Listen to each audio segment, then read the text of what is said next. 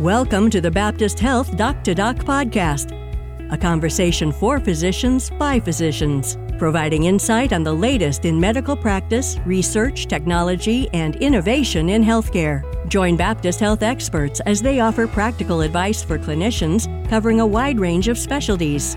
Cancer, neuroscience, orthopedics, and cardiovascular care are just some of the timely discussions you'll find right here on the Doc to Doc podcast. Hi, I'm Ana Sandoval Leon. I'm a breast medical oncology at the Miami Cancer Institute.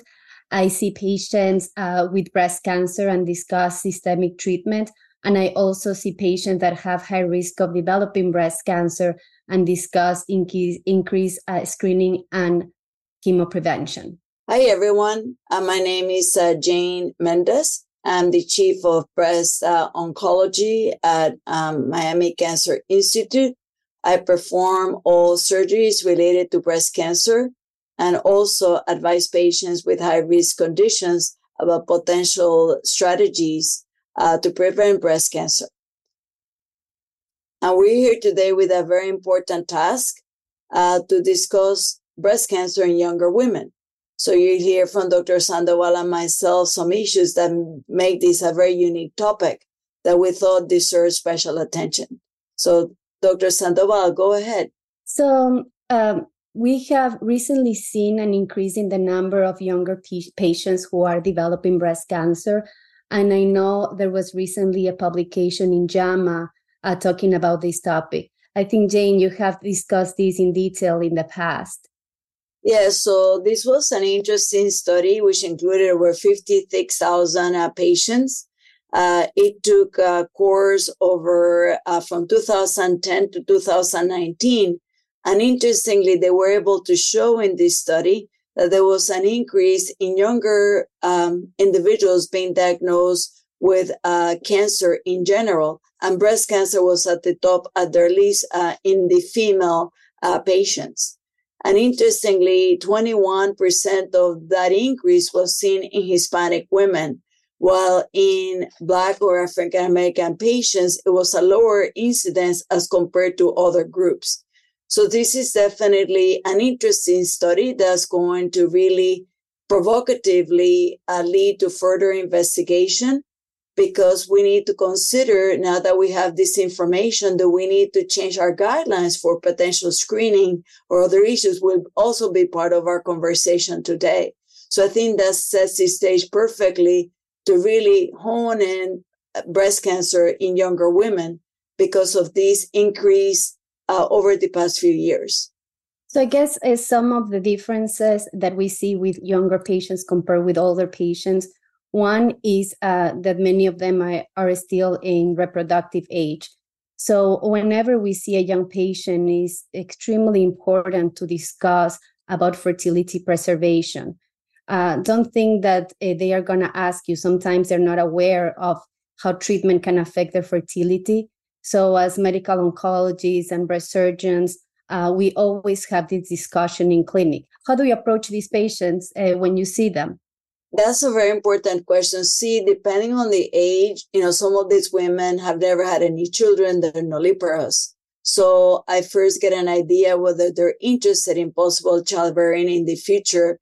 And we have a great service of oncology preservation here at Miami Cancer Institute.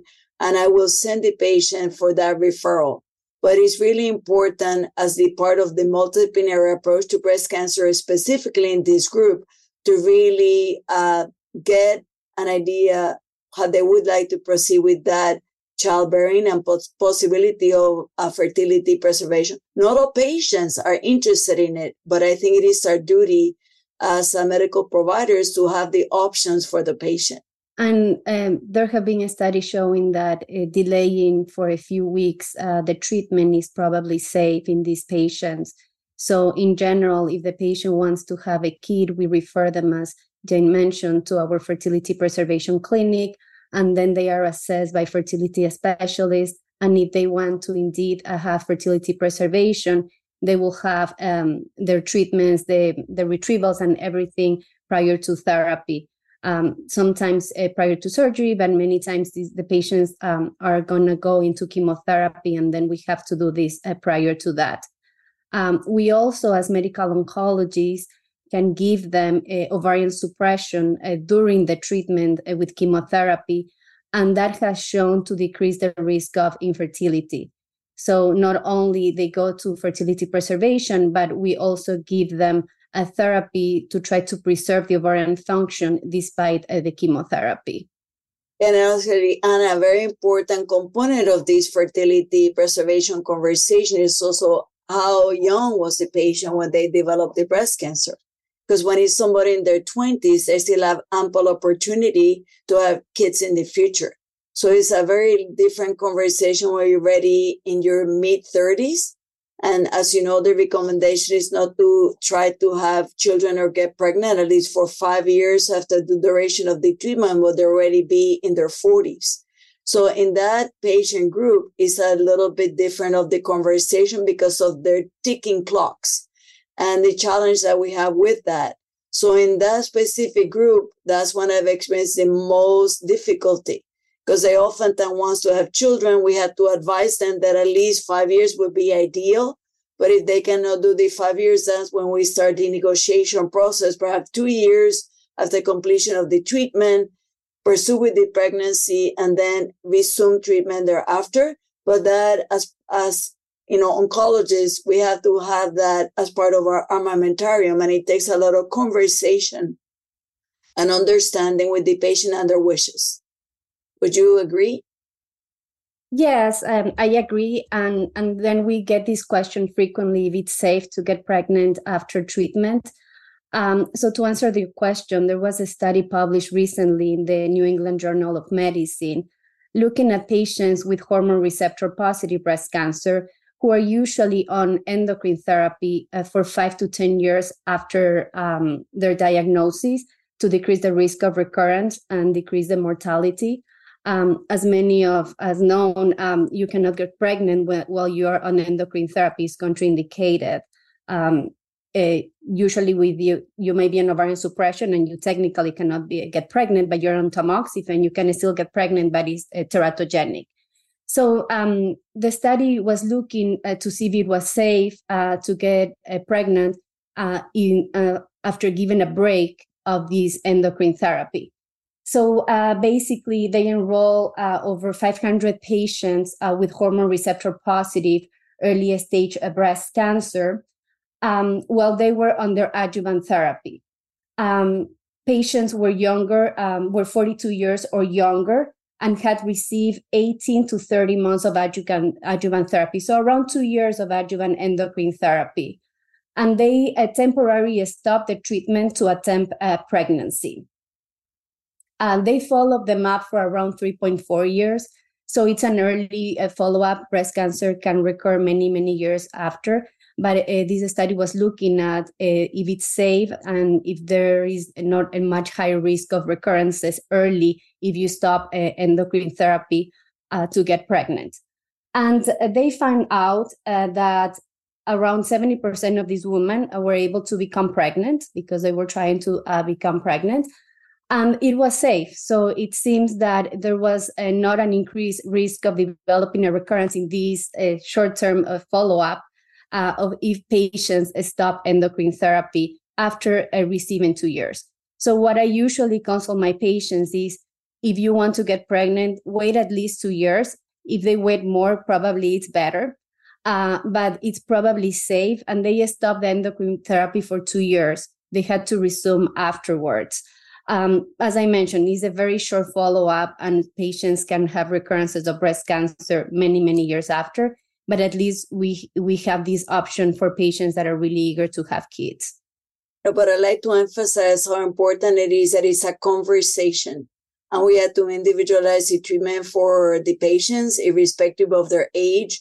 But in these younger patients, this is a very important part of their life.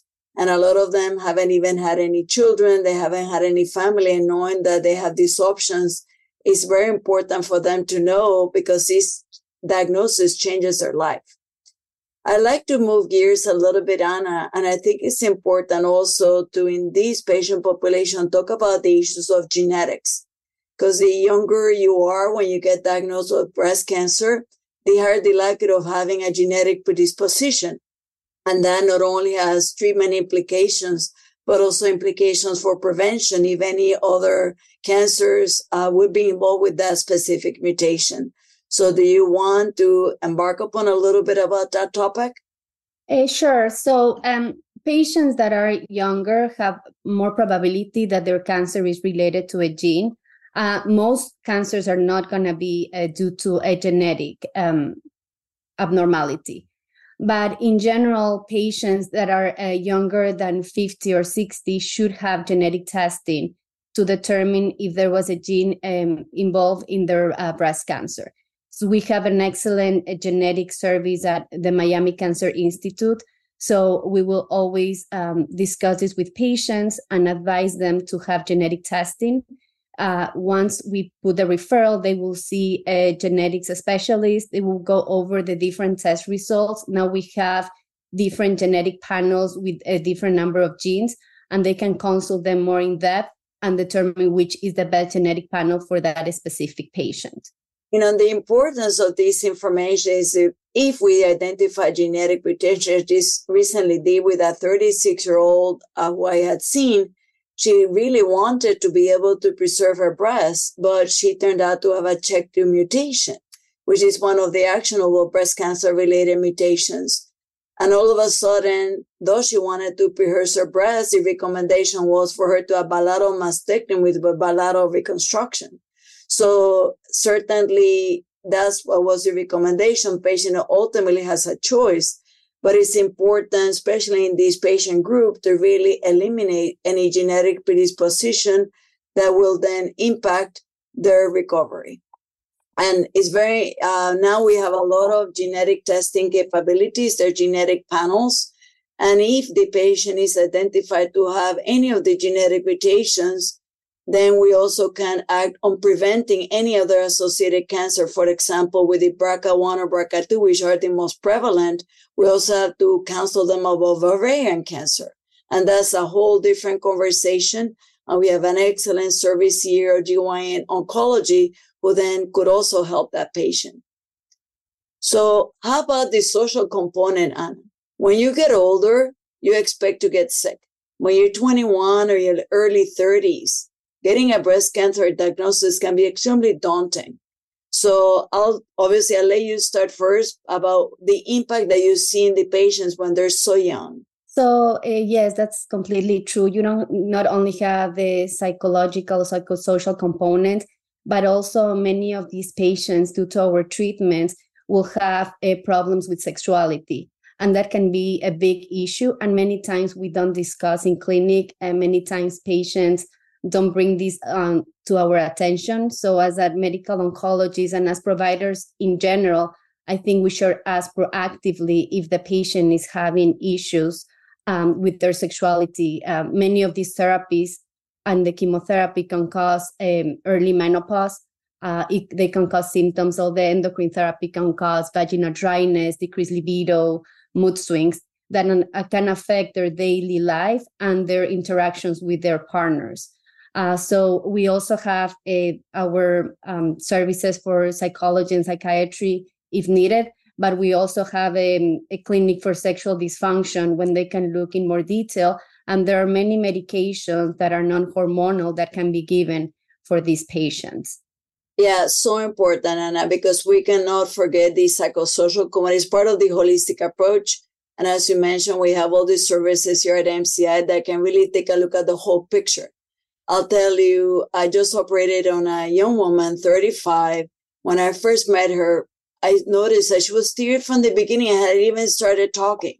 Go to find out that this was July, and she's having a destination wedding in Greece in September. So I have 2 months to treat her cancer. Certainly that played a very important role in her decision-making. She did not want to have a mastectomy because of the reconstructive process and how long it would take. And she had everything done, 60 guests expecting this wedding, destination wedding, in 2 months. So we had to work with her. And that's in this patient population, it's something that life must go on before treatment and after treatment. And the psychological, psychosocial is very important. How do you integrate back to life, even after the treatment? Because one part is the survivorship part of it that I think is a lot harder the younger you are.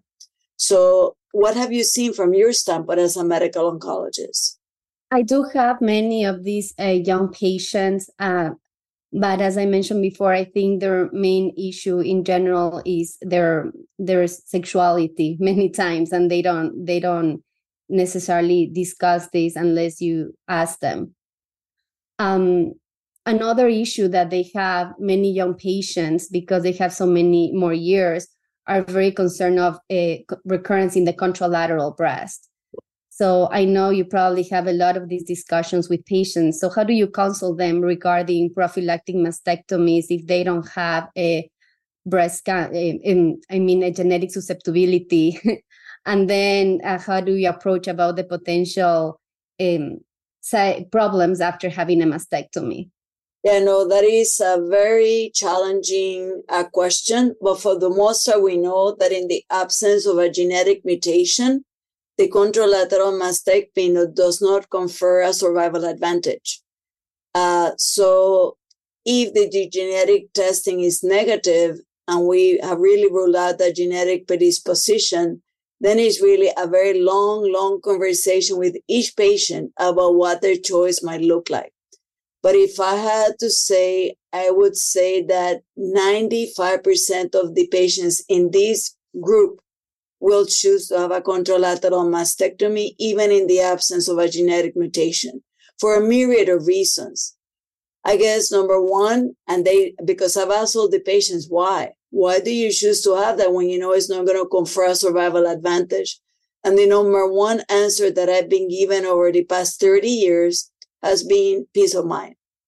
Even though we know that it doesn't confer zero probability of the cancer coming back, certainly they feel that it's the best choice for them as that many years ahead of their life to worry about a potential cancer on the other breast. So that's a personal choice. Second reason that I've heard, they are so worried about a cancer on the other breast that they really don't want to worry about it. The continued breast imaging over time and not knowing how they're going to do. They just want to move on with their life. So, but it's a very long conversation and it's very individualized. And in this group, I've been surprised a couple of times. Patients have decided to go flat and not have any reconstruction, have both their breast removed, no reconstruction. So it's a really wide spectrum of options, wide spectrum of personalities. But what I'm so happy here at Miami Cancer that we can provide for all the patients, the whole multidisciplinary approach to help them beat their breast cancer and survive and strive through it after completion of the treatment. And paying close attention as part of the holistic approach, what are their interests? What are the patient's wishes? What can we do given the tumor biology so we can help them through that journey from all the different aspects to get them to hopefully a long life ahead. And as you know, with early detection, that is very possible. Like 99% survival at 10 years if we detect it early. So I think part of the message here has been that if you're a young woman and you feel a lump or any abnormality in your breast, go evaluate it. Go seek medical attention so that it's not assumed that it's something benign when it could be a malignancy and we could obviously have something to offer. So what is the message that you send to this patient? Because the youngest patient I've seen was 21 years old. I saw her for a second opinion because she had to come in a 6-month follow-up on a mass that they thought was benign. I said, it's so easy to do the biopsy. We can get it done and you have a diagnosis. And it turned out to be a breast cancer. So what do you think is the message for the young women out there if they have a breast abnormality? I agree with you. I've seen those young patients that have had delays in their treatment because they felt that they were too young to have cancer and they said just follow up in 6 months. So if any patient has a palpable lump, I will recommend images. And if it's still they have the palpable lump, they should be referred to a breast surgeon. who can further assess and decide if the patient needs a biopsy that most likely will need. And also what I've learned over time is that it's important for us to educate the community at large, the family practitioners, the gynecologists who are sometimes the first line when they see these patients on the importance of doing the appropriate workup and not just disregard it because of the patient's age. Because even though it's not that common, as we've talked about for the past few minutes, young women with breast cancers is in the rise and they need to be properly worked up. Yes, you're right. So I think the importance is that breast cancer can occur in very young patients, even in their 20s. It's important to manage them with a multidisciplinary approach. There are some concerns of younger patients that we don't see in older patients, so we need to address them. And then many of these patients will be survivors, and we have the survivorship service, and it's important to discuss what to do after the diagnosis, make sure they go back to their regular lives, eat healthy and exercise, because all those things have also shown to decrease recurrence in everyone. Any other comments, Jane? No, I'd like to thank everybody for being a part of this podcast today. And as Ana said here at Miami Cancer Institute, we really want to approach these patients in a holistic approach from beginning to end. And if you have questions, we're happy to answer them and serve our community. Thank you all for your attention. To find out more about the topics covered on the Doc to Doc podcast, please visit physicianresources.baptisthealth.net.